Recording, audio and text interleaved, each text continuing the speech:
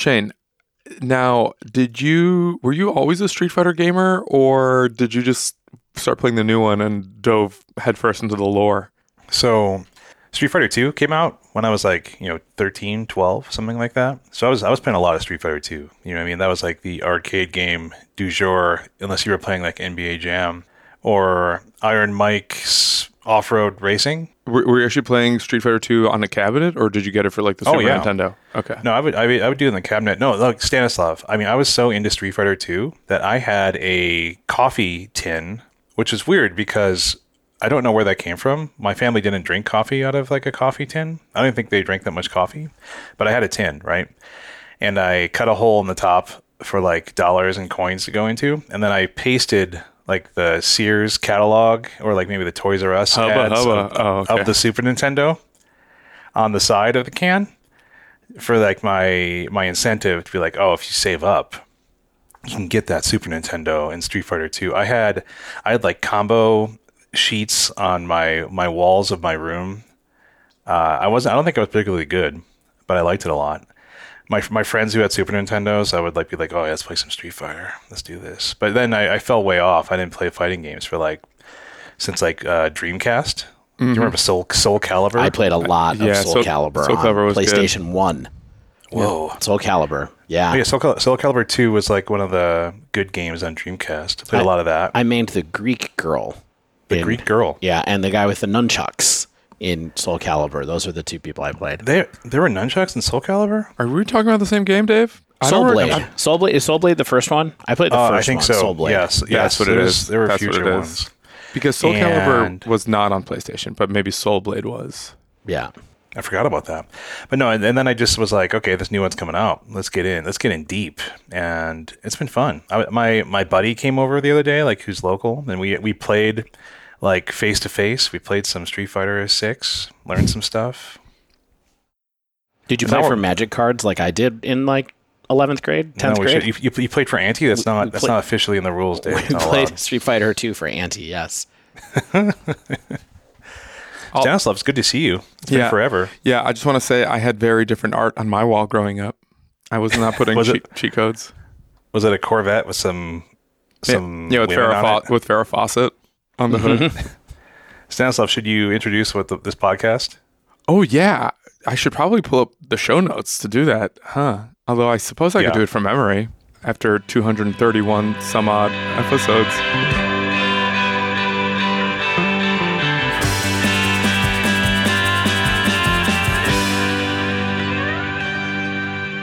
Well, hello and welcome to The Dive Down, a Magic the Gathering podcast focused on the latest decks, trends, and strategies for the casual spike.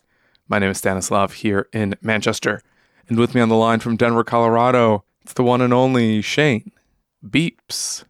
Stanislav, my friend, I feel like it's been too long since I've seen your face. What time is it? Are you 8 hours ahead of me or 9 hours ahead of me? What time is it? 7 hours ahead of you.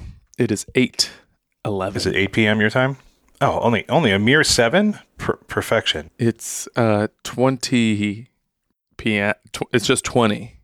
They don't say p.m. or a.m. It's just, there's no p.m. It's just 20. If it's 20 p.m., that would be. Does that circle back around? No. What? Okay, I don't know. Man, it's so annoying because people will like write hours in 24 hours, but they don't say 20 to one another. They'll still speak in a.m. p.m. So hold on, what? It's, pick a lane. And then when I point out the absurdity of it all, they accuse me of needing child's time. Oh, yeah, you American, you need child's time, don't you? Child's time. 20 is the hardest one, right? Because everyone else says 2100 or 2200 for like, you can say that easily. What do you say, 2000? It's 2000 o'clock? Or do you say 2000? Like, what do people... It is the hardest one because all the other ones you can say 1900, 1800. They all sound fine. 2000 sounds weird. It's $1. Yeah. No, Shane.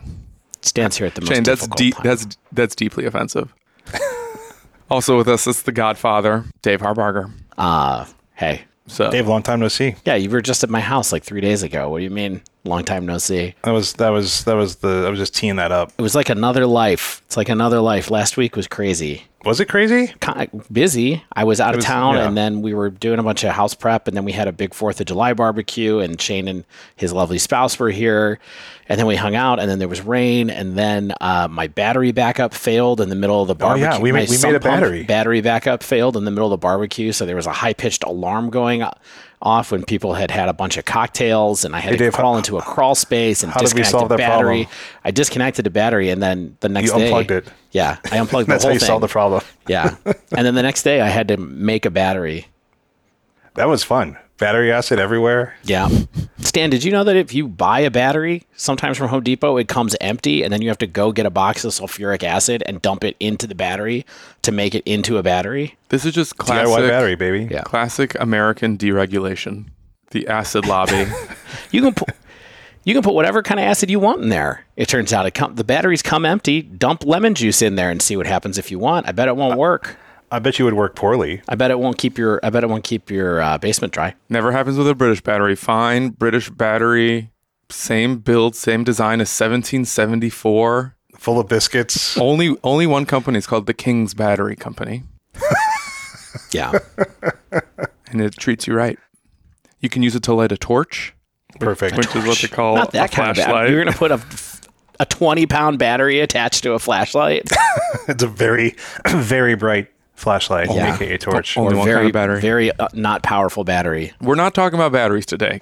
No, we're talking about modern, the people's format. In fact, it's going to be an interesting episode. We have a lot of results to go through. So many. I'm going to spill some tea about the preparation of this episode, okay? Okay. You did Ostensive- too much. You didn't curate it enough for your own sanity, it sounds like. Ostensibly, it was going to be a deck dump episode, right? Because it was like, oh, well, there's 100 decks in this deck dump.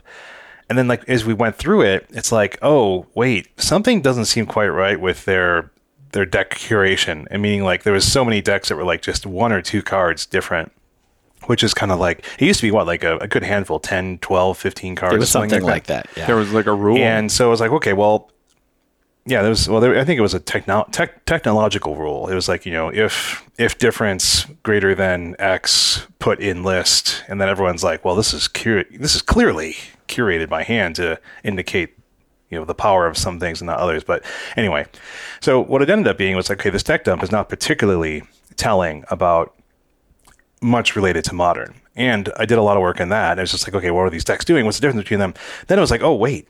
We have the NRG Team Trios. Oh, wait, we have this giant tournament for the Legacy European Tour. Oh, wait, we have like a big challenge, like one of the major modern challenges.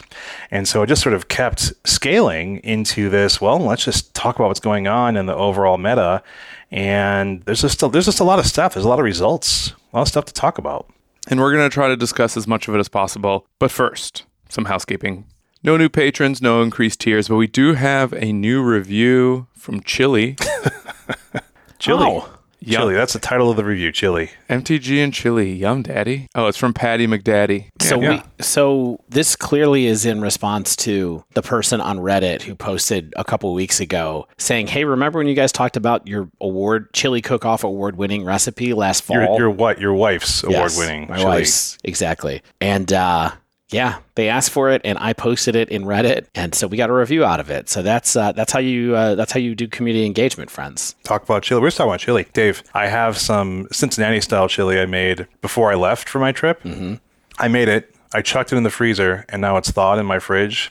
Oh man, I can't wait to eat that. It's of course using Beyond Meat. I was gonna say there's no meat in there, but Beyond Meat. Okay. Yeah, this is delightful. It'll be good. It's still good, right? Oh yeah, it's amazing. I made it before. It's perfect. It's perfection. Awesome. So that's my award-winning chili. Well, if you want the same Cincinnati chili recipe that this person gave us a 5-star review on iTunes for, go check out our Reddit post from about 2 episodes ago. Perfect. What else is do we have, Stan? What other kind of housekeeping do we have? I need to know. What's a Cincinnati chili? What do you put in there? Like hoagies or something?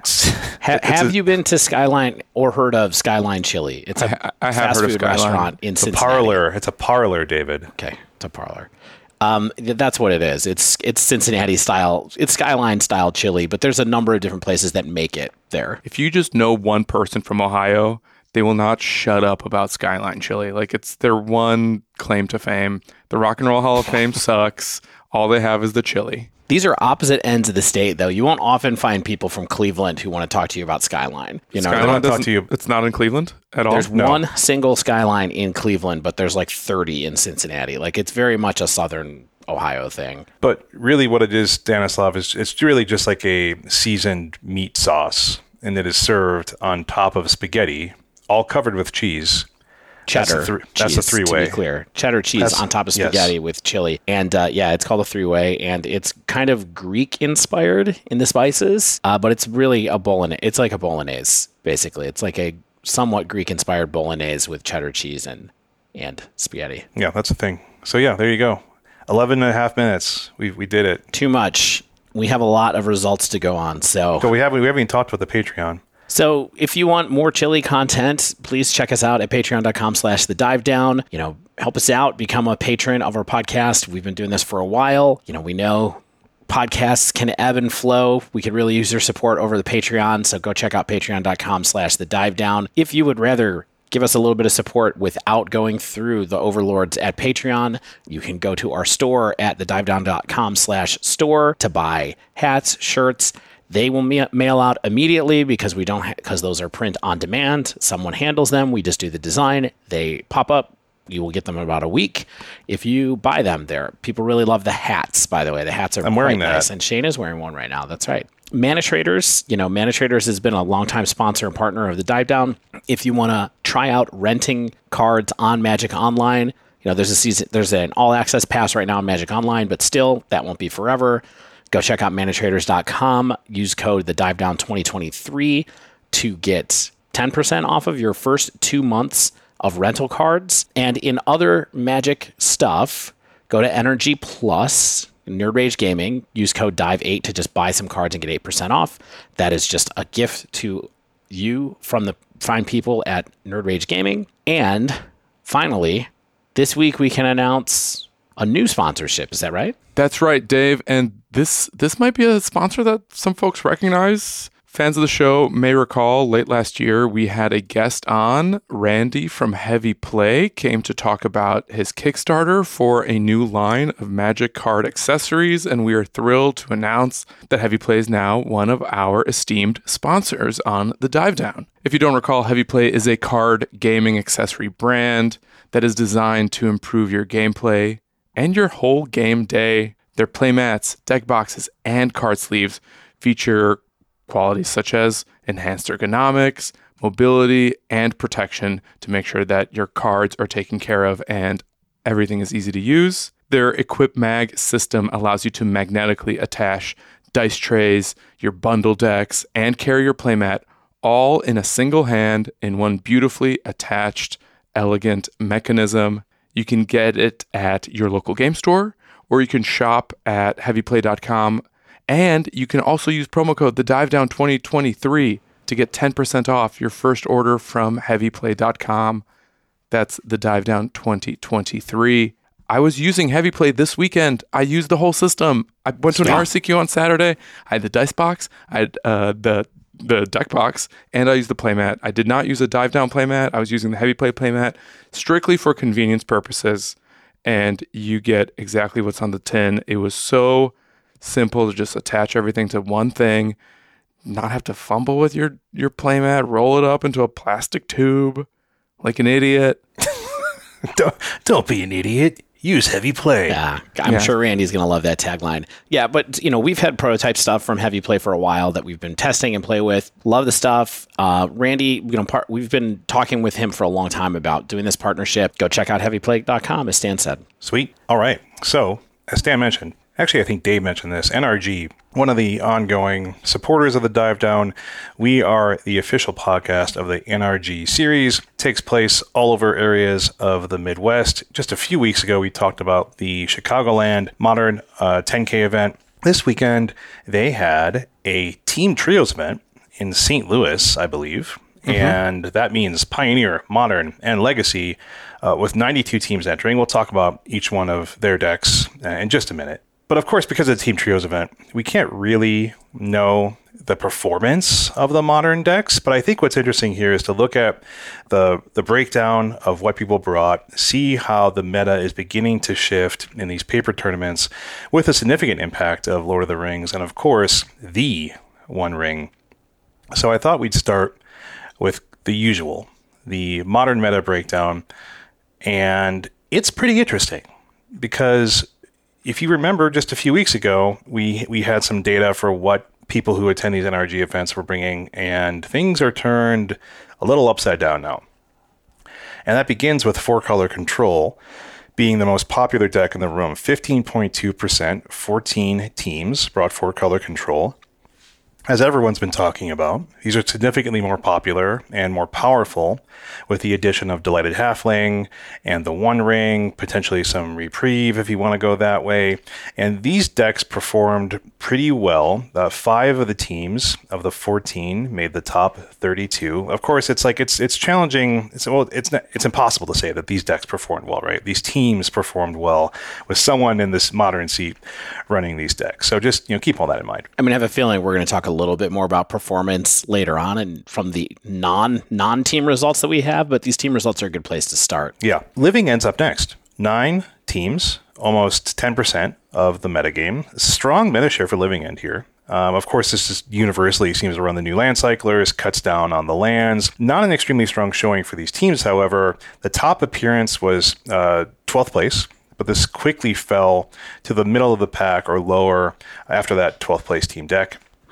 Surprising. Okay. Yeah, I think we'll talk, more about these decks in detail and perhaps the other sections where it's individual performance. I'm just going to keep running through here. Mono Green Tron, again, 9 copies, almost 10% of the meta. Second most popular deck, tied with Living End. That's something, right? This is a major shift in popularity now that the One Ring is just part of the plan. I don't think the teams that ran this deck performed particularly well. 2 of them in the top 32, but overall, I just want to talk about this for a second. 9 teams of 92 were just hey, let's bring Mono Green Tron. And formerly, if just a few people were on Tron, there's just kind of the old Tron stalwarts, the hardcore Tron folks were bringing the deck. But now it's just hey, we think this is a good deck. We'll be really curious to see where this goes with some of the other tournament inputs that we have, but I don't think we should be too surprised. It had some moments on Magic Online recently. It definitely had a moment in the last NRG tournament from the week before last as well. So, I think that people want to get Ring out. We talked a lot with Devin last week about Karn being a good counterplay to other decks playing the Ring. It fits. Yeah, I think in addition to that counterplay, just the overall Tron Go Big strategy is pretty good at going over the Omnath decks too. So I think there's a paper, scissors, rock situation happening here as well. Mm-hmm. But if we cut off to those 3 decks right now, 4-color control, Living End, Mono Green Tron, keep those in your brain, everybody, because I have a feeling that we're going to keep coming back to those 3 as a little group as we go through the rest of this discussion. For sure. And then another deck I think we'll talk about just a lot this episode is the next one, Golgari Yawgmoth. 7 copies, 7.6% of the metagame. The most typical new inclusions are Delighted Halfling. Many of these are running some number of Orcish Bowmasters, even some teams running the One Ring here and there. That's hardly seems to be standard, much as Delighted Halfling and Orcish are. And 5 of these 7 teams made top 32. I'm sure it's all on the back of Orcish Bowmasters and Delighted Halfling in these Yawgmoth decks, but yeah, I think we're going to have a lot to say about Yawgmoth the rest of the app, but Yawgmoth is typically pretty well represented at NRG tournaments, but this is, it's a good showing. The fourth most popular deck on the weekend. Mono White Hammer. Remember this little chestnut. 6 copies, 6.5% of the metagame. There's also a single Azorius Hammer that's not included in this total of 6. So I think we're still seeing people think that this is what they want to bring to the tournament. They're still believing in it. Clearly a bit less than before. Not dramatically. It's such a small field of 92 teams. That's people on the floor. It's 276, but we only have 6 modern decks, 2 of the 92 to represent this. But Yeah, I think before we'd probably see Hammer more in the 10+%. So it's kind of dropping here. The only real shift is the continued use of Forge Anew in the main deck, and 2 of these teams made top 32 with the list. So what have you all been thinking about Hammer? I feel like it's been kind of out of the conversation since the release of Lord of the Rings. Like, people are really focusing on Orcish Bowmasters, Deleted Halfling, the One Ring, and not many people are kind of really focused on, oh yeah, Forge Anew is really changing the game for Mono White Hammer. Well, it's certainly not changing the game because I don't know about these lists in Energy. Tell me if I'm wrong, but all of the lists that I've seen have it as a 1 of or a 2 of. Yeah, 1 or 2 of, at best. And almost like 80% of the ones that I've looked at when I was putting together a paper list of this, just because I have Hammer, had Forge Anew as 1 of, so I just put the 1 of that I opened in the deck and said that's fine, which is kind of how I thought it would be played. So I think this deck was already had a down arrow next to it. Devin had talked about that a little bit recently as well when he's been on the show, and I'm kind of surprised that this is 5th or 6th on the list. I guess I would expect it to be a little bit lower at this point, but when you get to 4, 5, 6% of the meta, you're really looking at a bunch of decks that are about the same tier anyway in my mind. Yeah. So yeah, I mean, I also think with like kind of just the increased possible prevalence of things like Karn the Great Creator, or kind of just other artifact exile hate perhaps, or like kind of artifact ways that people have to invalidate, whether it's going to be the ability to equip things or just increased nullification of the power of these things. Like, it makes sense that Mono White Hammer will probably just continue to see sort of a potential downfall, but who knows? I mean, it's a kind of thing where if people are bringing in a few different pieces of artifact exile hate, then it doesn't seem quite that bad, because that's just sort of replacing the destruction effects with exile effects, and that's not necessarily quite as bad, although it does make Forge Anew less valuable. Yeah. But yeah, I don't know. I don't know, like, if Mono White Hammer, like you said, Dave, it was already kind of decreasing in popularity and potential power, as sort of maybe other boats were.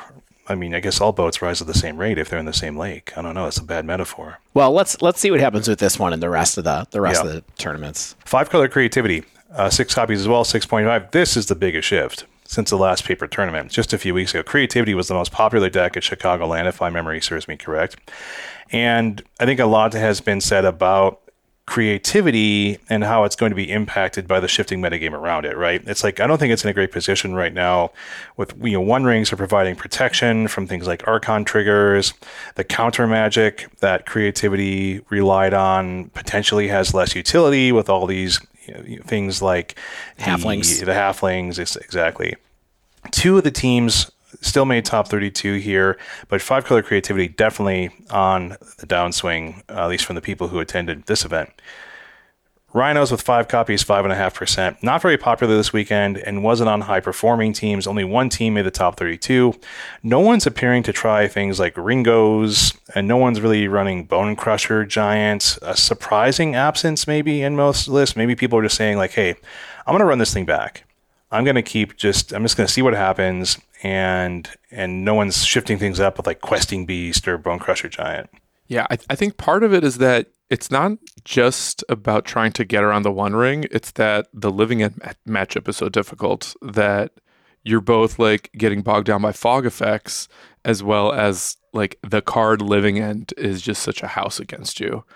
And the combination of grief plus force of negation plus living end's cascade combo being like really good against your plan makes it pretty difficult, I think, for hammers in a field where there's a lot of living end going around. You mean rhinos, by the way? He's just said hammers, but yeah. Yes. No, when Stan sees a nail, all rhinos are hammers. Yeah, exactly. Sometimes when you're a nail, everything looks like a hammer. You know what I mean? Yep. I think also too. I mean, there's more Teferi 3. Not going to be great against Cascade. That's just not something you want to see a lot of. So, I think that makes sense. Like, it's just not a great place for Rhino players, I think, right now out there. Jeskai Breach, 5 copies as well. These are notably separated from the Is It Breach decks, of which, I will spoil it, there were 3. The One Ring is showing up in these Jeskai lists, and the teams using it had a strong performance.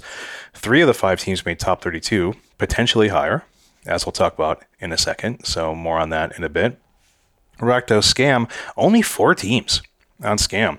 4.3%. Orcish Bowmasters were popular in all of these lists. One team even seemingly attempted to fight the One Ring with Sheoldred in the main deck. Well, if they take 1 damage from a Bowmaster trigger, why not try 2 damage from a Sheoldred trigger? You know what I'm saying? Do it. Seems good. Strong performance here. 3 of the 4 made the top 32. Azorius Control featuring Kira also had 4 copies. Less popular than the Omnath-based 4-color control decks. Azorius is using the One Ring to add to its potential power. 2 of these teams made the top 32. Amulet Titan, 3 copies, 3.3%. Another deck, some people, not everyone, is trying to use the One Ring in, and one of these teams made the top 32.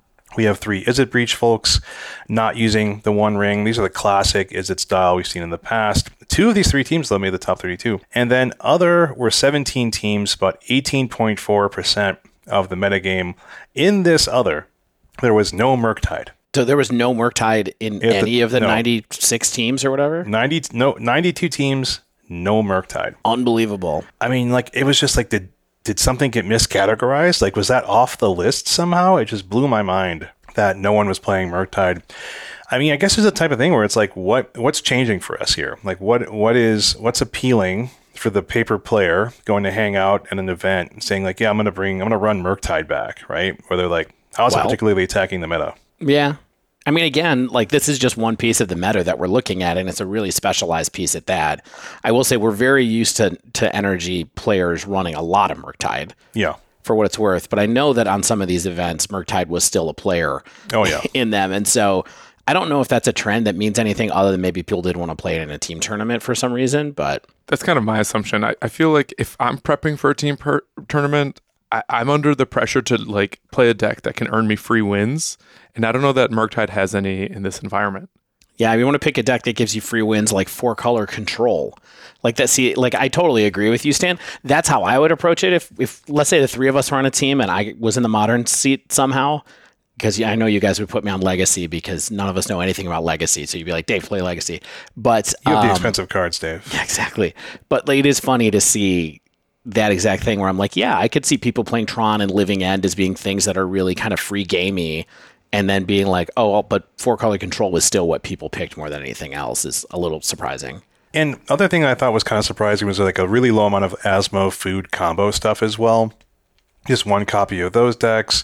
I think those are something that people are paying a bit of attention to recently, and so I'm kind of mildly surprised that no one was just let's try this Asmo food thing. It seems I'm having a lot of luck with it, but again, it's one of those things that maybe it's just there are decks that do similar things just more reliably, more consistently, and like you said, are kind of maybe more with a free win thing, like a Living End or even a Green Tron or something like that. So let's just get into the top performing team decks really quickly. The first place, Colorless Slivers. Oh, wait. Miscategorized, misnamed on Melee, calling you out directly. This is a 4-color control list. The team captained by Mason Grody. Of course. Hey, Mason, cut it out. You're not funny.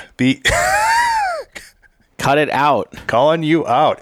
So this, of course, had 4 One Rings and 4 Deleted Halfling. Something that I've seen pop up in a few lists when I was going through a bunch of stuff in One Ring decks is a single Minamo School at Water's Edge.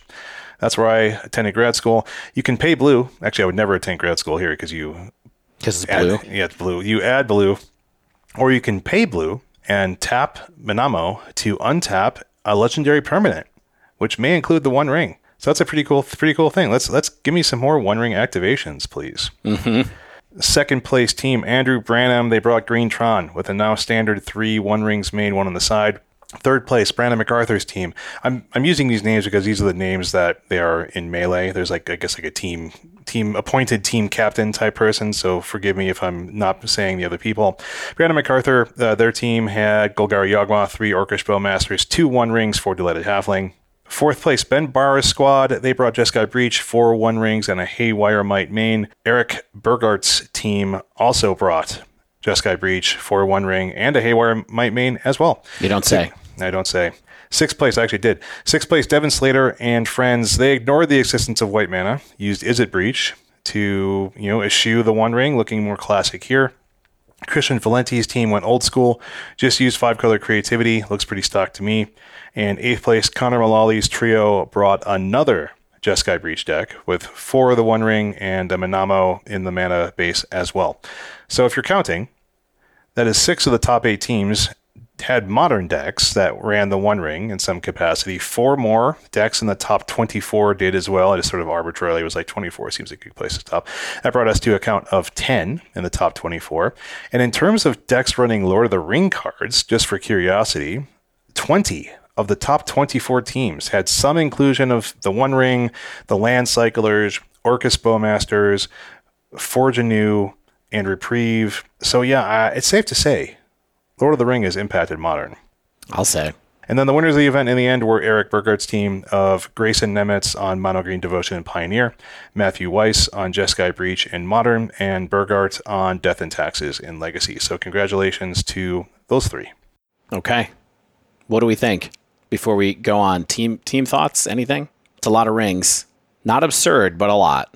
It's a little bit different than I would have expected. Because like Stan was saying, like in terms of team stuff, like for me personally in Modern right now, I'd be like, how do I get the free wins? And for me, that's not 4-color control. It'd be something like Living End or Tron. I guess Yawgmoth is potentially sort of a combo win that can get around the One Ring.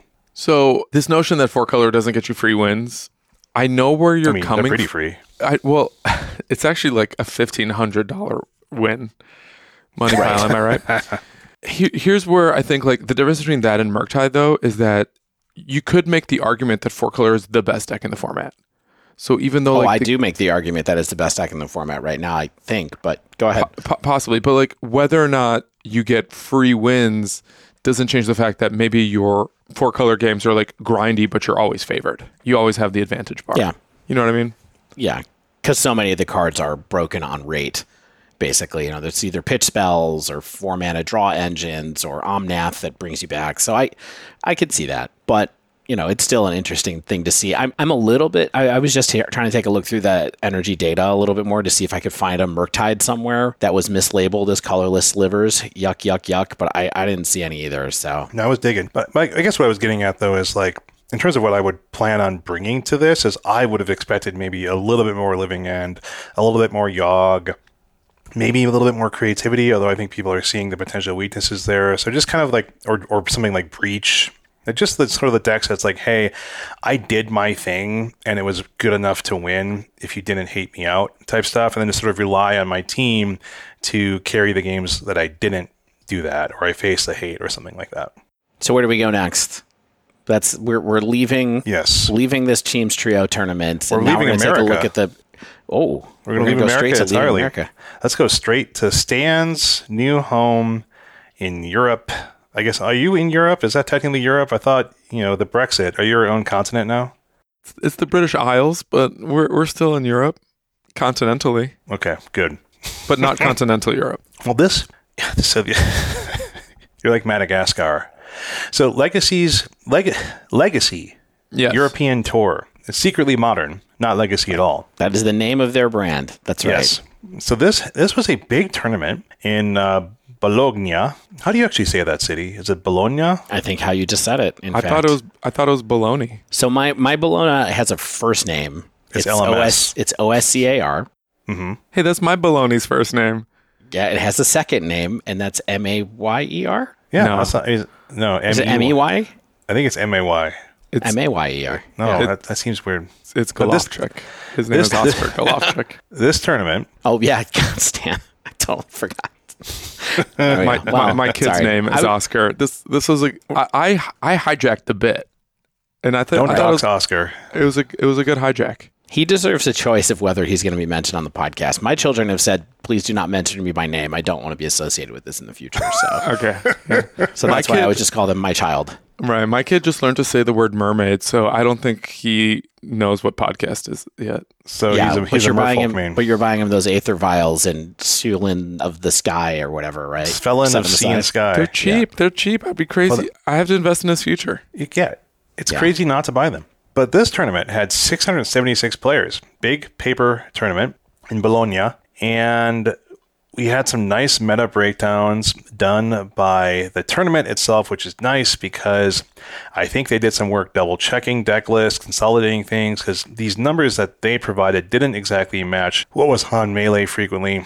Like, for example, like the 4-color control here was split up among things like 4-color mid-range, 4-color elementals, etc., etc. So thank you, Legacy European Tour folks, for doing the hard work for us. So they provided a graphical chart of the meta breakdown for day one. This does not include percentages, so you're going to have to bear with us, listeners. You're not going to get exact percentage numbers. You're going to get deck counts. So the first one up here is 4-color control. 66 folks, which handily is about 10%. And so, yeah, that's a lot. It is a little less than 10%, though, which is interesting because I was expecting, I still expect Modern to be over 10% for whatever the most popular deck is of the moment, in the 10 to 15% range instead of the under 10% range. So it is kind of cool that even though a lot of people like 4-color, it's still below 10. Yeah. And I'll just run through, let's just get through like maybe the top 8 or so, right? So we've got Rakdos Scam, 56 copies. 5-color Creativity, 54. Living End with 48. Is It Murktide making a much stronger appearance here? Still the 5th most popular deck in the room, 41 copies. Hammer with 36. Mono Green Tron with a mere 31. Golgari Yogg, 26. Rhinos, 24. And then I'll end it here with combo Breach style decks and Boros Burn at 23 copies. Yeah. So just to be clear, that spread that you just gave is basically between 9% of the meta and 3% of the meta. Yeah, that's my usual. That's my usual arbitrary cutoff. 3%. 3%-ish. 23 is around 3% of 690. I will point out some notable things below this. One is that burn is indicated as an 8 versus Boros burn. I'm curious what that actually means. Maybe there was more burn that they didn't catch. I feel like after all this hard work that I would have understood what this difference is. But we had a 9 mono black Coffers pilots. More on that later. We had 16 Azorius Control, 18 5-color Zoo still hanging out there. We had 4 people on Boros Convoke, the modern version of the Boros Convoke deck. We even had some people on Jeskai Prowess. So there's a lot of stuff still happening out there. Yeah, but main differences here between what we saw before. I think this falls much more in line with what we expect the meta to be in a lot of ways. Although, surprised that Living End is lower than Scam and Creativity. I would expect Living End to be higher, even in an event like this. A little surprised that Murktide is 5th and not 3rd, personally. And maybe I'm a little surprised that Mono Green Tron is only at 5-ish% of the meta and not closer to 8% of the meta. So there are a few surprises here. Scam's a little higher than I thought. Creativity is a little higher than I thought at this point. And maybe those are the 2 big ones. Can we talk? And when I'm asking this, I'm like, hey, friends, maybe you can help me understand this. And I know, Stanislav, you mentioned that you mentioned in your words on screens last week that Dave and Devin so kindly read off. Love that. You mentioned that you've been playing some Scam. Wait, you're going to ask the guy who got a 3-2 and not the guy who got a 5-0 with Scam last week? Oh, yeah, you played Scam too. So what is Scam doing right now that is still so good that people are running it out so strongly? Like, is it the fact that it just still can scam you out? Is it that Orcish Bowmasters is better than people are giving it credit for? Like, what's the deal with Scam? Yes. Okay. I mean, Stan hates Scam. To be clear, I do. Yeah. Not a deck you like playing. Well, Dave, you had a hot run. Like, do you have a sense for what's Scam's competitive differences? I have a theory, but yours might be more informed. I think it's very good at disruption, of course, because of the grief openings, and then it's really good against low interaction decks. So if you have a deck like a Tron, and that's a big part of your meta, you're going to feel pretty good about scamming people. I think it's pretty good against Living End, depending on how you make them spend their Force of Negation. If they have to Force of Negation your Feign Death, but you manage to get a different card out of their hand with the first scam trigger, that's probably helpful too. So I think that decks that rely on those kind of like taking a couple of cards away with grief early are pretty good still. Yeah, and not to mention Dothy Voidwalker, just like a house in the Living End matchup too. Yeah, and it's still playing those. The list that I played was 2 Bowmasters, 4 Voidwalkers. I think that I didn't see a lot of these lists close up, so we'll see. Maybe we can take a look because this tournament was actually won by Scam. Am I right? Scam versus Murktide was the finals of this tournament. So I think Scam just has a lot of play. It's a good mid-range deck. I don't think it's particularly great against 4-color control. So, that's a little bit of a problem, but we could see where it goes from there. There may be data about the 4-color matchup, but I don't think it folds to 4-color necessarily, because you could have those openings of where you grief your opponent and then you get down, like you do a turn 1 grief, turn 2 Ragavan, turn 3 Blood Moon. Or you can sometimes get Blood Moon out on 2 with a Ragavan, an unchecked Ragavan. That's true. It's more like you can't really lean into the Fury openings with that, or really expect your Feign Death Grief to survive, because they're just going to solitude you at some point. And so that's the stuff that maybe is a little harder to, like, if you put all your eggs in one basket with Scam against 4-color, it's probably going to be trouble. But if you play a grindier game like they do, or you have some tools for that, or you Blood Moon them, that can be good. Although Blood Moon isn't that great against a lighted halfling. So it's kind of like we talked about last week. So I like I said, I don't think it folds. I just don't think it's a great matchup in that case either. Yeah, I think halfling, like, you do have the bolts and the push, but the halfling openers is kind of what makes your Furies better. Like, It can. Yeah. And I think the other point to answer Shane's question that Dave, you kind of hinted almost at the other side of this, where it's like it's good against low interaction decks.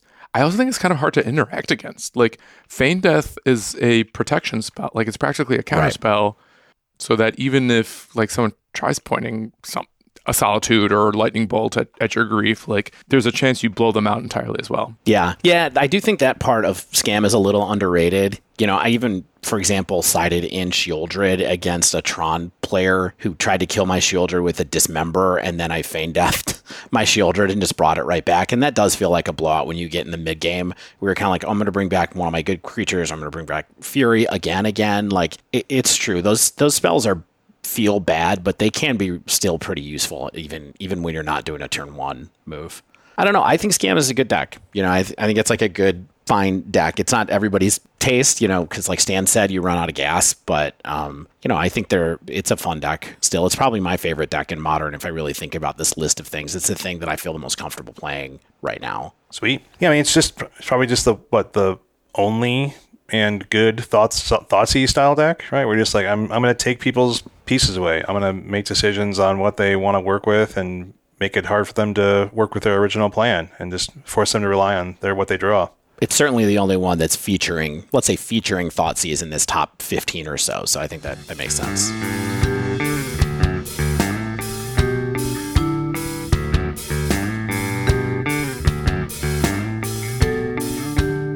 David. Shane. David, I received recently a little treat? Oh, look at that little treat. Because summertime is a time for treats, Shane. Are those the Trader Joe's, get at us Trader Joe's, the little cones? I'm holding a tiny Blue Bunny ice cream cone in my hand right now. If I hold it closer to the camera, then it looks huge. If I hold it back, it shows how tiny. No, it really keep it close to the camera, because it makes me want it more. Yeah. All right. Well, but we also received some other treats some summertime treats from our longtime friends at Barrister and Mand, right? Yeah, Dave. I got my favorite thing, the large white cardboard box from Barrister and Mand, and inside. I'm going to eat my cone while you're talking. Go for it. It contained shaving soap samples of Presto and Adagio, which you have heard us talk about in recent weeks. I also have a bar of soap of the Lemon Verveine, and what I'm most excited about is the vial of Lavender Interrupted fragrance. And what I thought I'd do is one of our classic crack-a-packs from Barrister and Mand. I was just going to live smell a few of these things as we talk. All right. I love it.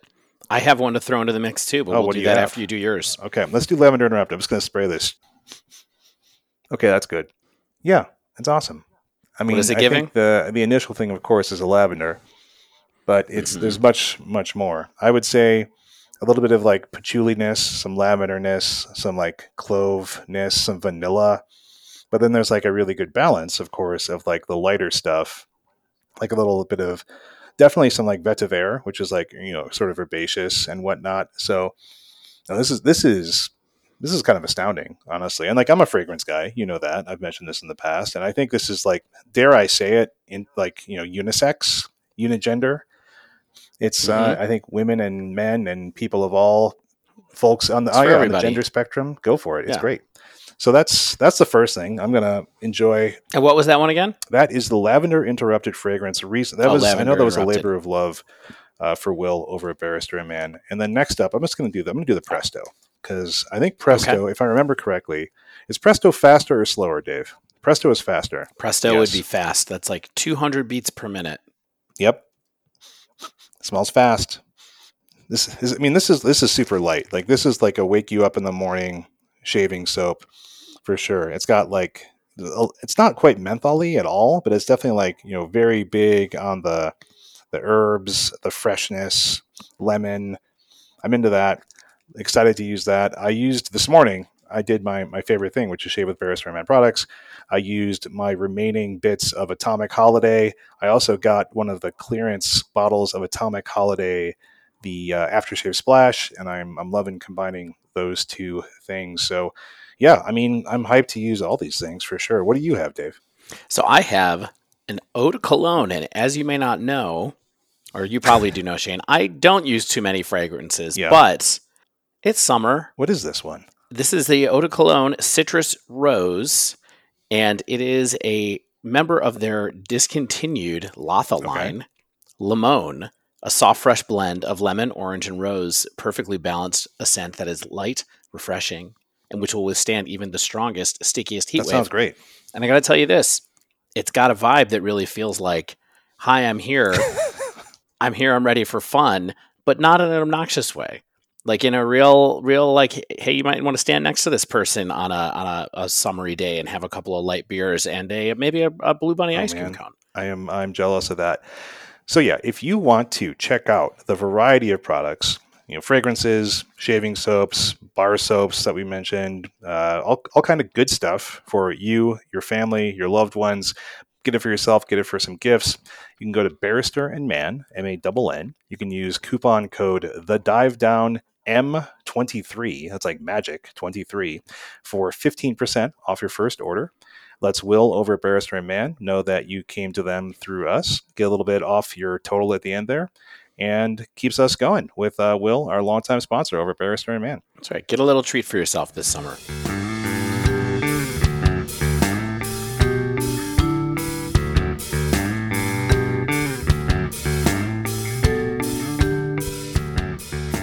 All right, but let's talk about this day 2 breakdown. So we got good data on conversions from this. And so I saw this morning online, Shane pulled it into the doc, looked at this earlier, that Anil Yahi on Twitter shared a post from another user that had shared conversion stuff. So you're hearing this fourth hand. Yeah, this is by someone named Lardak on Discord that shared the conversion data of the meta breakdown, which is great.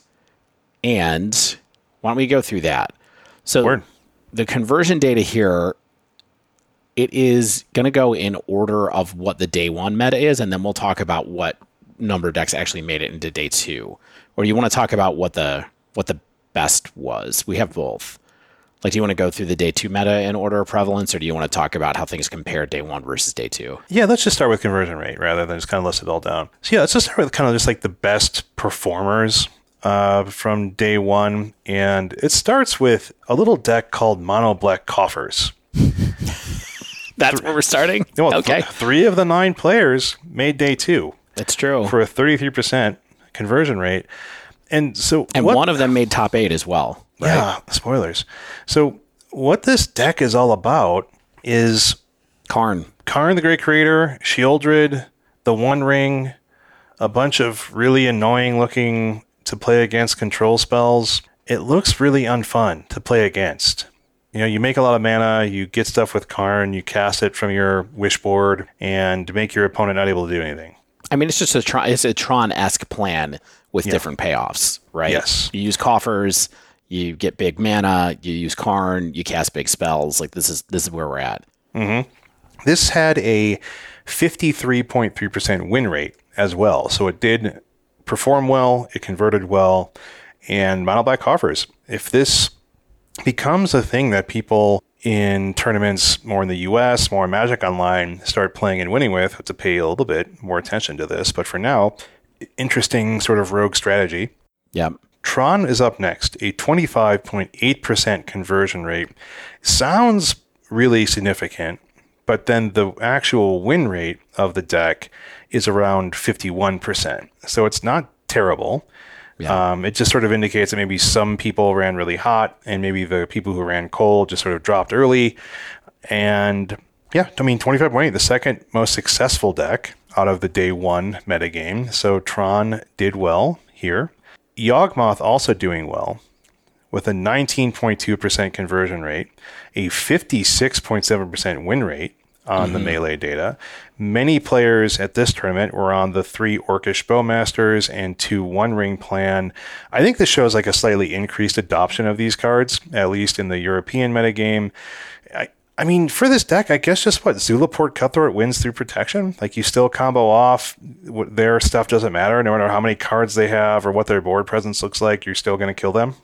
That is true. Good.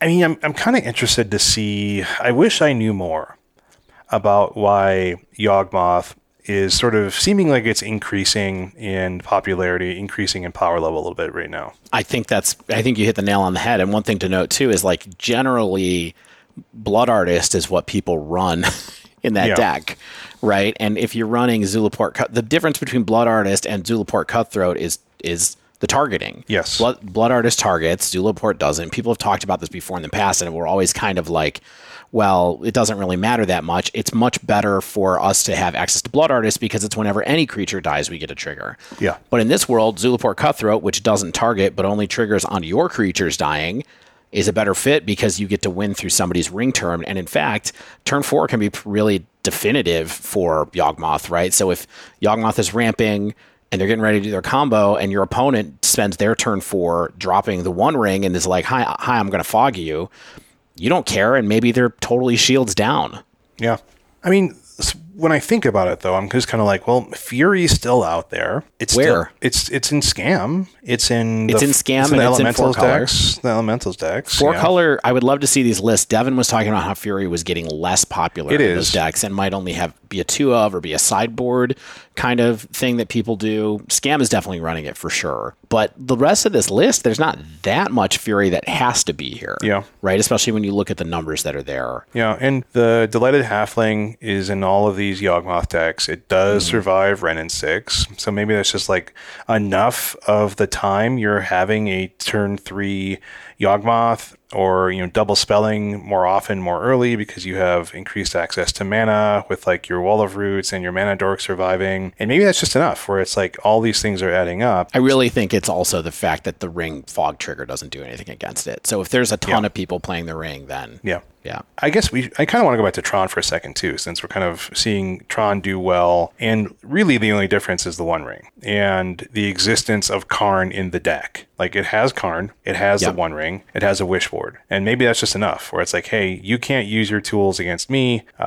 At least if your tools include the One Ring. Right. And I go over the top of what you're doing. Like, I don't really care about your 4-color control nonsense. I don't really care about, a number of things you can do. I don't really want to face down Scam that often, where it's like, oh, I have my path to Tron, or I have my big Tron payoff, and Scam's just like, well, get that out of here. But I think that there is a lot of, I think Tron's one of the decks that I think you and Devin, Dave, were kind of like, what goes over the top of 4-color? Like, what is kind of the biggest end game? And I think Tron is still always, has been that particular player. Yeah, I mean, I think that's why it's possibly good right now, or why it's gotten a tick up for sure. It's one of the best ring decks. It's got 8 rings in it, basically, because it can go get the extra one with Karn.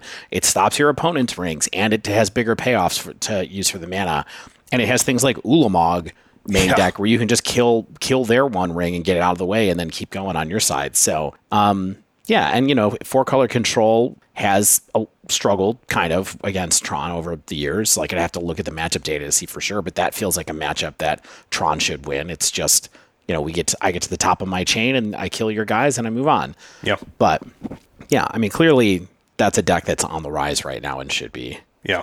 Azorius Control is up next, 18.8% conversion rate. 3 of the pilots made it, so it's not like it was a huge deck on the weekend in general. Overall, it did have a sub 50% win rate at a mere 46.7. So Azorius Control didn't blow the doors off, but simply because of 3 of the pilots making it, 18.8% is one of our higher conversion rates. Yeah. Any thoughts you all have about Azorius Control? Like, this is literally just, hey, I'm still Azorius Control, and I have a card draw engine, right? I'm honestly not sure what the appeal is. I mean, wouldn't people be love playing surprised. Azorius Control. I guess, but like the Omnath decks are so similar that we see like Azorius Controls like splashing for one-off Omnaths from time to time. Yeah. And, you're still playing like and counting heavily on Solitude. And some of them are playing Ren and 6, even. It's like Azorius Control splashing Ren and 6. Like, I do think it's a continuum between those two decks. I mean, Control is also trying to go over the top of the standard setting deck of the ring right now, which is 4-color, right? So it's kind of like if I go more Control, I can go over the 4-color decks and also kind of maybe sneak through some of the other stuff. Up next, 5-color Creativity. 13% conversion rate, a low win rate at 46.5% on the weekend.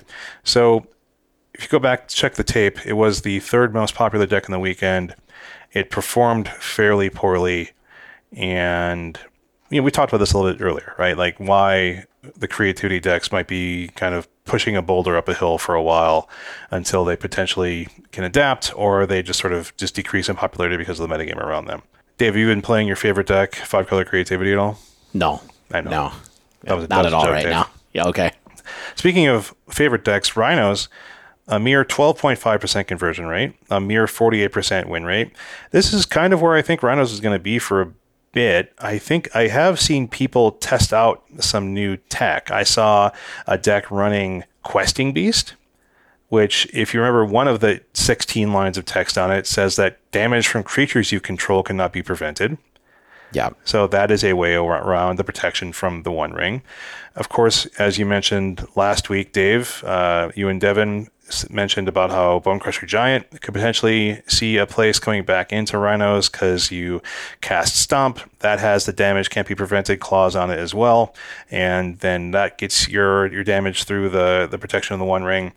But this is just a deck that, unless you're playing the One Ring, nothing was really added to it. And I don't know if the additive nature of the One Ring, the power of the cards, from the Lord of the Rings set, the power of the cards from that set, I don't know if they're so good that it's like, well, it's not like Modern Horizons where it's like you're either playing Modern Horizons 2 or your deck stinks. But we're at a point right now where the metagame is so significantly shifted that Rhinos may take a dip here. So I don't know. What are your thoughts on Rhinos right now, Stanislav? Are you like rushing to play the One Ring in it? Are you like, I want 4 Bonecrusher Giant right now? No, I'm not rushing to play the One Ring. Maybe it's just good enough that's probably correct, but it feels incorrect to me because it's unpitchable. Yeah. I know you love the pitch. I love to pitch. Yeah. I think that... You can fit that on your knuckle tats, I think, if you do it just right. PTCH. Everyone's going to think I'm into cricket. I think they call it bowling. Yeah, you're a bowler. Okay. But they do it on a pitch. Is that not right? No, right? that's where footy is played, on the pitch. I see.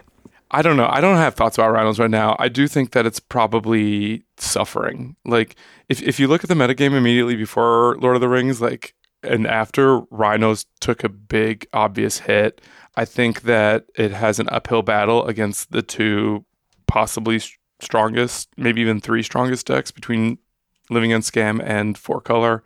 And I don't know if there's any number of Bone Crushers, Questing Beasts, or whatever the heck you want to play that can like solve all of those problems. Yeah.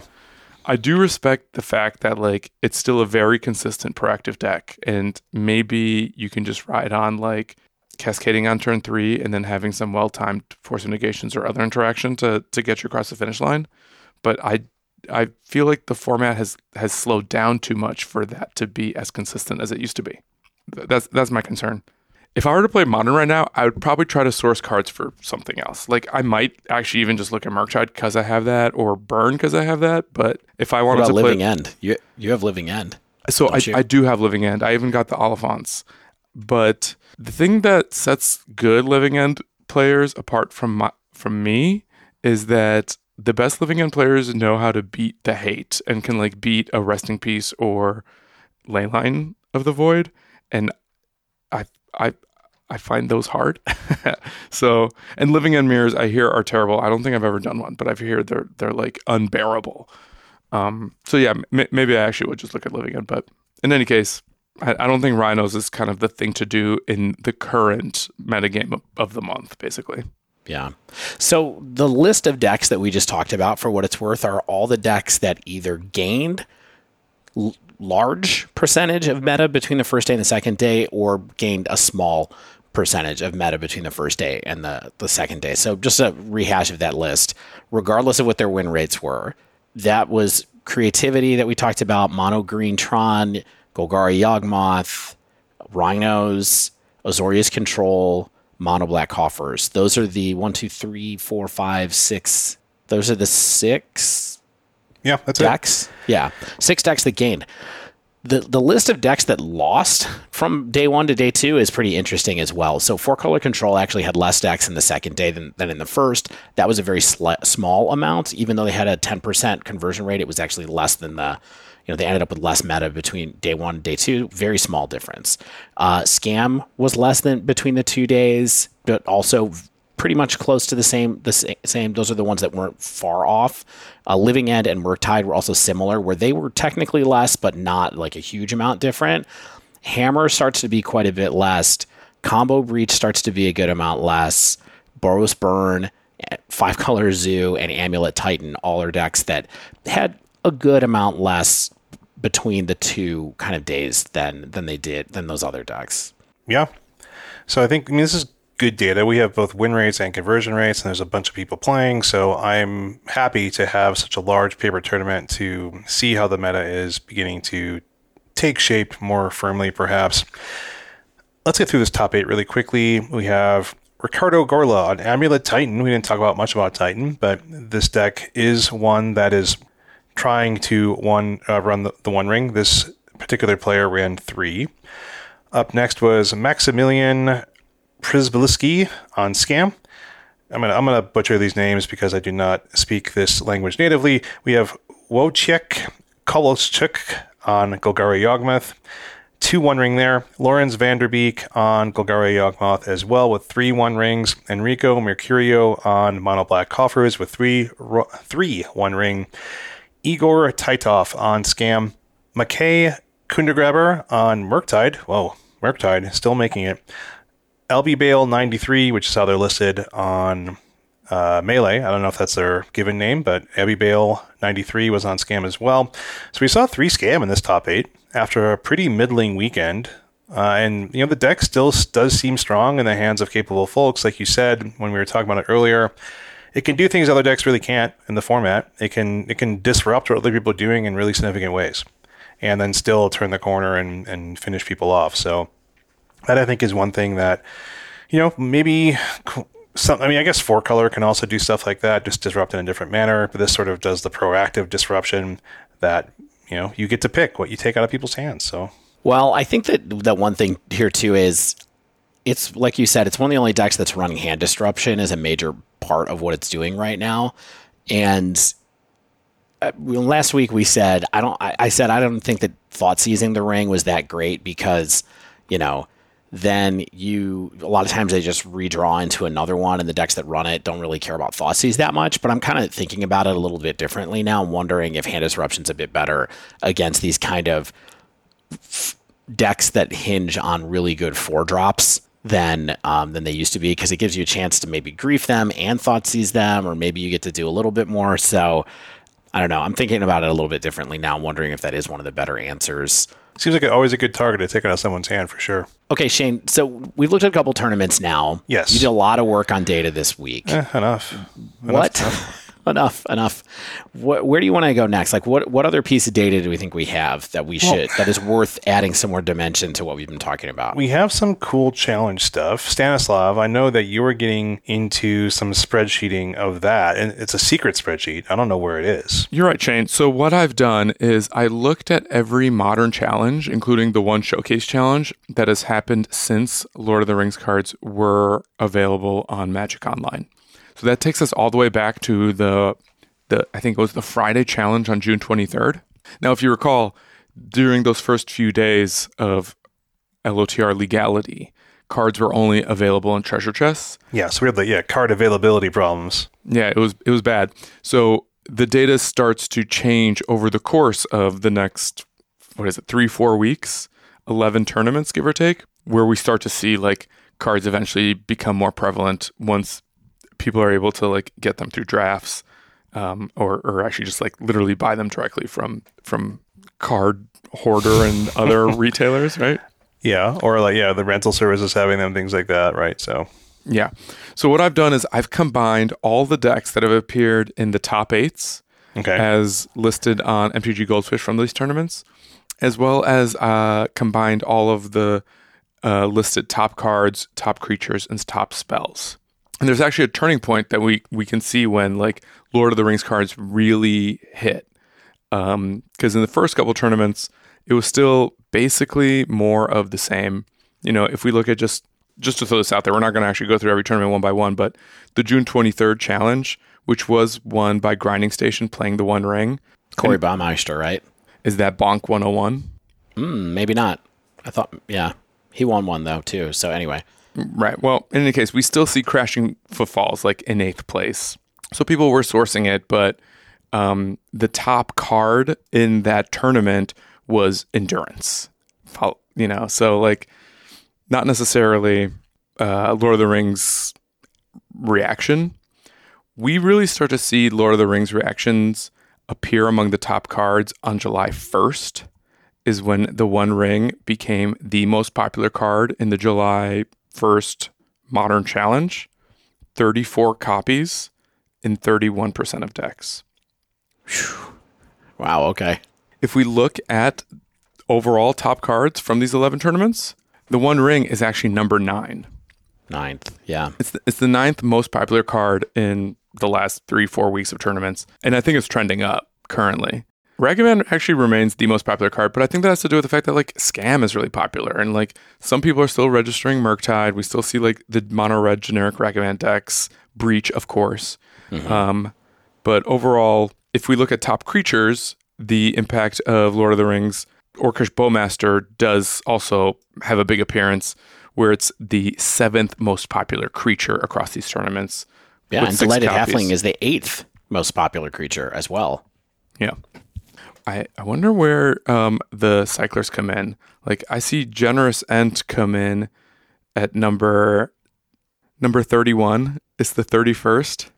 Surprising it's that low, but you know, maybe Living End hasn't quite taken off the same way. Although your top 8 data over here would indicate that Living End is one of the decks most likely to top 8. That's true, yeah. So if we look at the actual top 8 data, Four Color Omnath has done the best. All right, across all these tournaments, it's made top 8 11 times. In one tournament in particular, it did it 5 times. That was that July 1st tournament where the One Ring was the most popular card. It was in 1st, 2nd, 3rd, and 5th. That's the one where like Aspiring Spike and Harry 13 had a 4-color mirror match, and Spike came in 2nd. Match. Yep. Looking deeper into like likelihood of 1/8, Scam is close behind. So Scam made top 8 10 times, followed by Murktide, which is still putting up decent numbers, 3rd most popular deck in top 8s. But then we see Yawgmoth, then we see Living End, and we see Amulet Titan. So I think Amulet Titan is good to mention. We haven't really talked about it yet. Amulet Titan is also a One Ring deck these days. Yeah. Surprise, surprise, everybody. So, right. So if we're looking at like the decks the top 6 most likely decks to top 8 in this period, 5 of the top 6 are playing new cards. The only outlier is Murktide Regent. Yeah. So wow. Yeah, Lord of the Rings is good. I think this kind of helps put into perspective like the paper data we're seeing too, like especially behind Scam, Omnath, and Yawgmoth to some extent. So what's interesting to me here, I think, is that like the deck that was already good and perhaps got better is probably Rakdos Scam, right? Yeah, I mean, I think Rakdos was in the top 2 or 3, and it's still in the top 2 or 3. Kind of surprisingly, it's really only picked up Bowmaster. That's kind of it, and I don't even think Bowmaster is that amazing, but it does help a little bit against decks that want to draw a lot of cards against you, a little bit. Yeah. And then, we haven't really talked about how to play Bowmaster, but the interesting thing with Bowmaster is it's also good with Feign Death. Like, eventually people will try to kill it, and then if you Feign Death Bowmaster, it comes in and triggers all over again and makes your army bigger. Yes, it does. Although Bowmaster doesn't, we got to remember it triggers on ETB and also whenever someone draws an extra card. Right. So you're still getting triggers off of it. But if someone does kill it, yeah, you do get an extra trigger there. It's probably not in response to their draws, but you'll get an extra ping and you'll get an army that gets a little bit bigger as well. Yeah.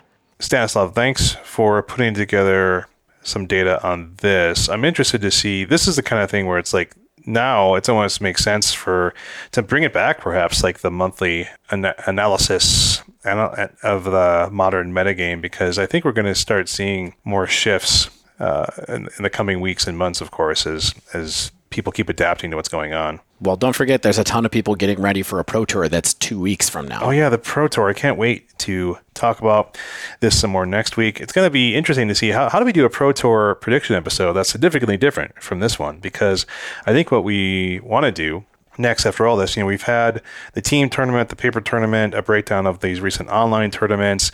I spent a bunch of time looking at kind of just recent deck lists from the modern leagues and seeing what people are bringing there.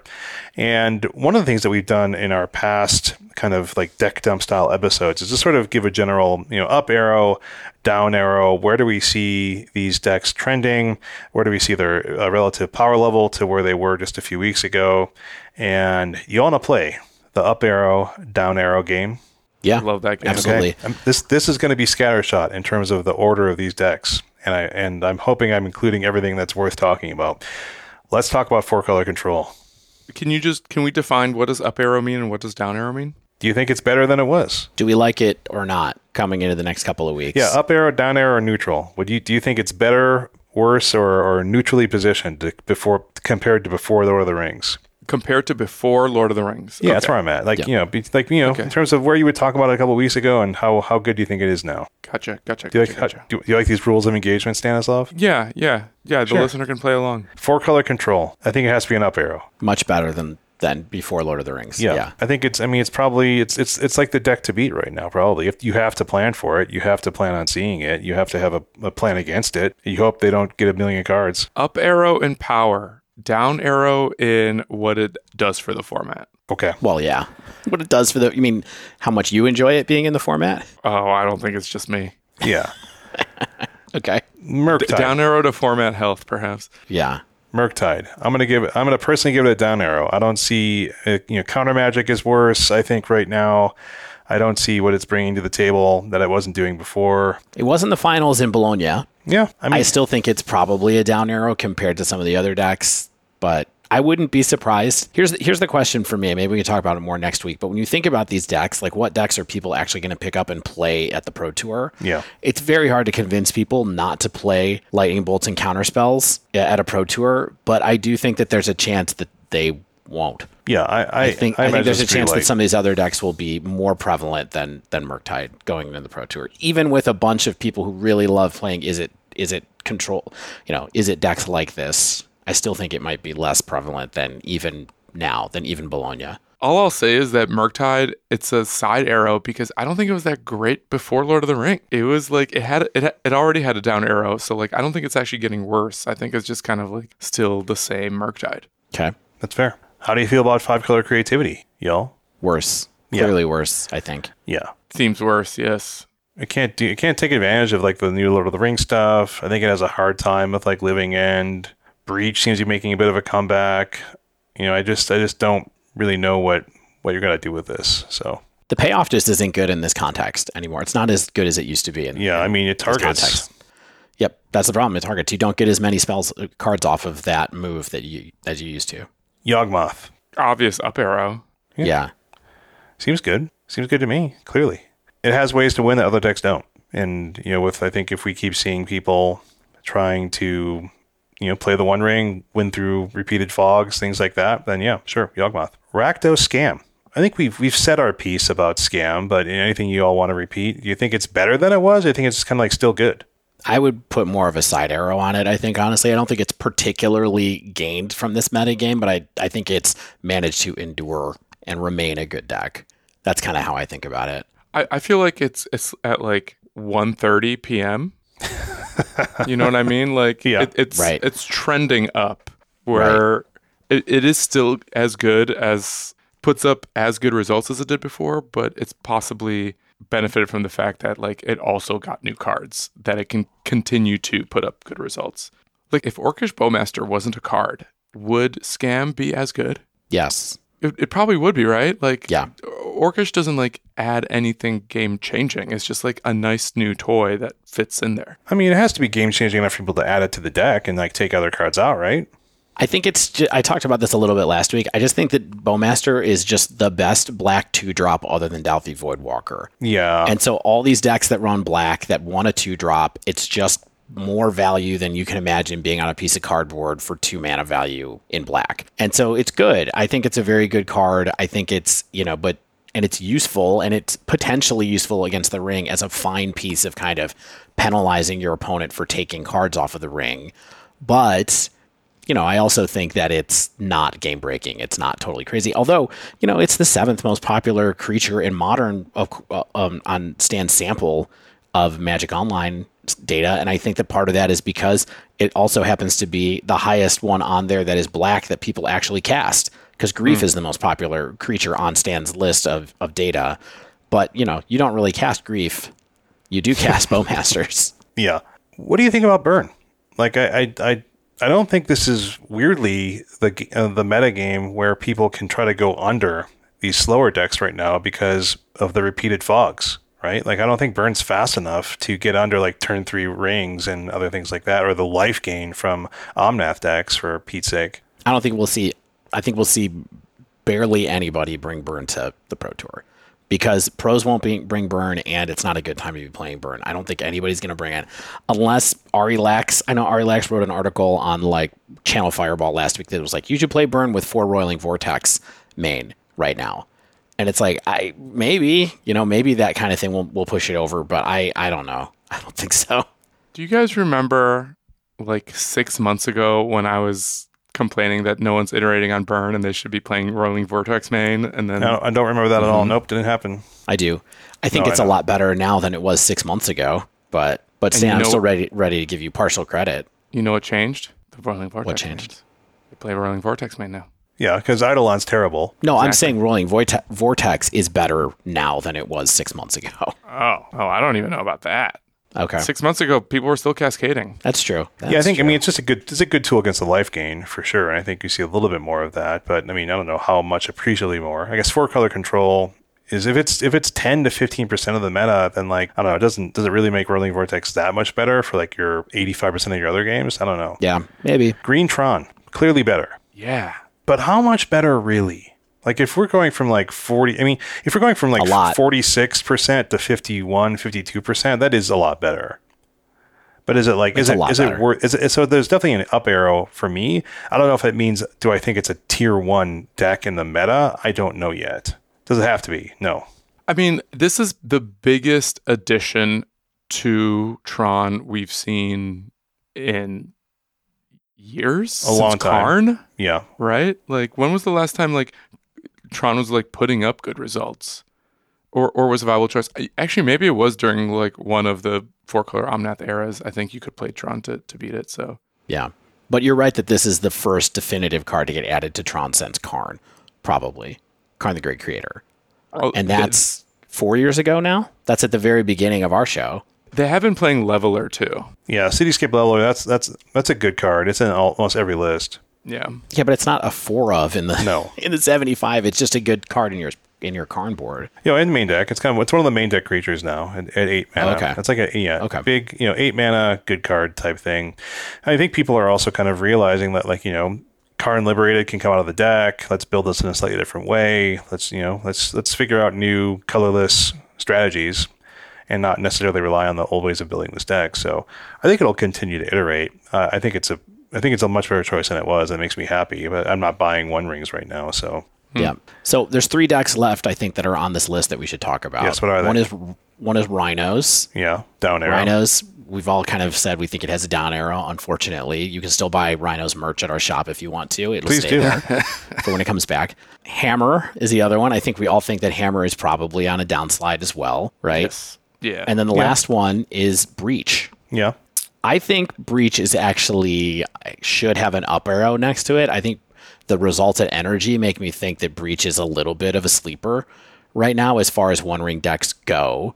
Didn't perform super great at Bologna, and there's not a huge amount of it on Magic Online. But Underworld Breach is one of the other extremely broken cards in Modern that seems to be underplayed by people. Yeah. And so putting Breach with the ring and doing kinds of weird stuff with that feels to me like I would put an up arrow next to that as well, because I think it's one of the best ring decks. Yeah, the Jeskai version. I mean, Jeskai, I guess, just because then you're playing Teferi 3. But yeah. Yeah. I would be playing Teferi 3 if I have the One Ring, personally. But Yeah, I'm all for it. Stan looks skeptical. I find that deck really hard to evaluate because I feel like it's like a specialist deck where the people who tend to do well with it a lot. Like it's your Jessies and your Corys of the world. And I don't see it like Ross. Yeah, and like the NRG gamers love it. Like it is a popular deck in the NRG metagame, tournament after tournament. So Right. I don't see it necessarily like picking up in the same way that like I feel like when Living End gets a shot in the arm, like you just see it spike. Where I don't know if we're seeing it spike per se, but that is also to say like it's clearly good, especially in the right hands. But I kind of think it maybe has like either a side arrow or maybe it's also trending up. Yeah. Dave, I do want to talk about very briefly Asmo Food. I think has an up arrow. I think has an up arrow next to it. I think there's so many different ways people are building these decks right now. Even in the deck dump, like there were 4 completely different ways that people are building around like Asmo Food combos. I think those are underexplored right now. I don't know if there'll be like some breakout at the Modern Pro Tour or anything like that, but I think that there's clearly something people are doing there. Are those all Samwise decks? No, that's too? the thing. Is that what They're not all Samwise decks. There was one, my friend, that was a combo with what is that famous green creature? This one had Protean Hulk as a 4 of, and like you can kill it with Asmo with food. You can sack it to the Viscera here. There's also 4 Footsteps of the Goryo. Like you get it in your graveyard, get it back, it dies, and you get all of your combo pieces. One was running a couple of the Balrog because like you can get it out cheaply with like you're killing your own creatures and sacrificing stuff. So it's just like there's a lot of different ways people are doing this stuff. Yeah. Yeah, I think that's maybe next week what we could do is go through some of this deck dump stuff and look for some sleepers and things like that for what could be coming up, because I definitely think that is a whole area that will be explored, should be explored again, because their combo wins through the ring because it relies on Cauldron Familiar, which also does not target. It just does life loss, life gain. Good point. So it's another thing. I just think that right now the way that the meta is working out is that people are either better at playing Yawgmoth or they think that Yawgmoth's game in general is better, and it also, once you switch over to Zulaport Cutthroat instead, can win through the rings. So maybe that's just kind of where we're at there as far as a good creature combo deck goes. But I do think Asmo Food's a possibility. There are other things that I think are on the fringe that we should look at. Maybe next week as like our sleepers list for sure weird decks that might show up in the Pro Tour. Because as you know, there's always a chance that someone could break it, although that does not really happen with Pro Tours as much as it used to maybe 8 years ago. I think this could be one of those where we see that happen, but maybe it's from the usual suspects, because I don't know if you guys saw Spike was tweeting like 4-0 drops because he doesn't want his tournament testing to get published. Yeah. That's funny. So yeah, I'm looking forward to next week. Get to talk a little bit more about some Modern, see what's going on, and to talk to hopefully one or both of y'all next week. So cool. I'm glad to get into the weeds on this a little bit. There's a lot of data out there. The format's shifting quickly beneath our feet, and so keep listening here, and we'll keep talking about it. And that wraps up another episode of The Dive Down. If you haven't yet, make sure you subscribe to our podcast so you get the latest episodes as soon as they come out. And if you use Apple Podcasts, please leave us a rating and review. If you'd like to submit a question to the podcast, you can reach out to us via email, thedivedown@gmail.com. We are still on Twitter at The Dive Down, but who knows how much longer we're going to be there. But you can tweet us. We keep an eye on that still. If you'd like to support the show, you can join our Patreon over at patreon.com/thedivedown. It is the best way to support us. We'd love to have you in the Dive Down Nation. But you can also check out our store over at thedivedown.com/store. Shout out to all of our amazing sponsors, including manatraders.com. If you sign up for a ManaTraders account using promo code TheDiveDown2023, all one word, you'll get 10% off your first 2 months of renting Magic Online cards. Also get some amazing shaving soaps, body soaps, fragrances, and more at Barrister and Mann using promo code TheDiveDownM23 for 15% off your first order. Save some money on paper cards over at Nerd Rage Gaming with promo code DIVE8 to get 8% off your order with them. And don't forget our brand new sponsor, Heavy Play. Shop at heavyplay.com to buy sleeves, deck boxes, playmats, and use promo code TheDiveDown2023 to get 10% off your first order with them as well. As always, special thanks to the bands Nowhere and Spaceballs for letting us use their music.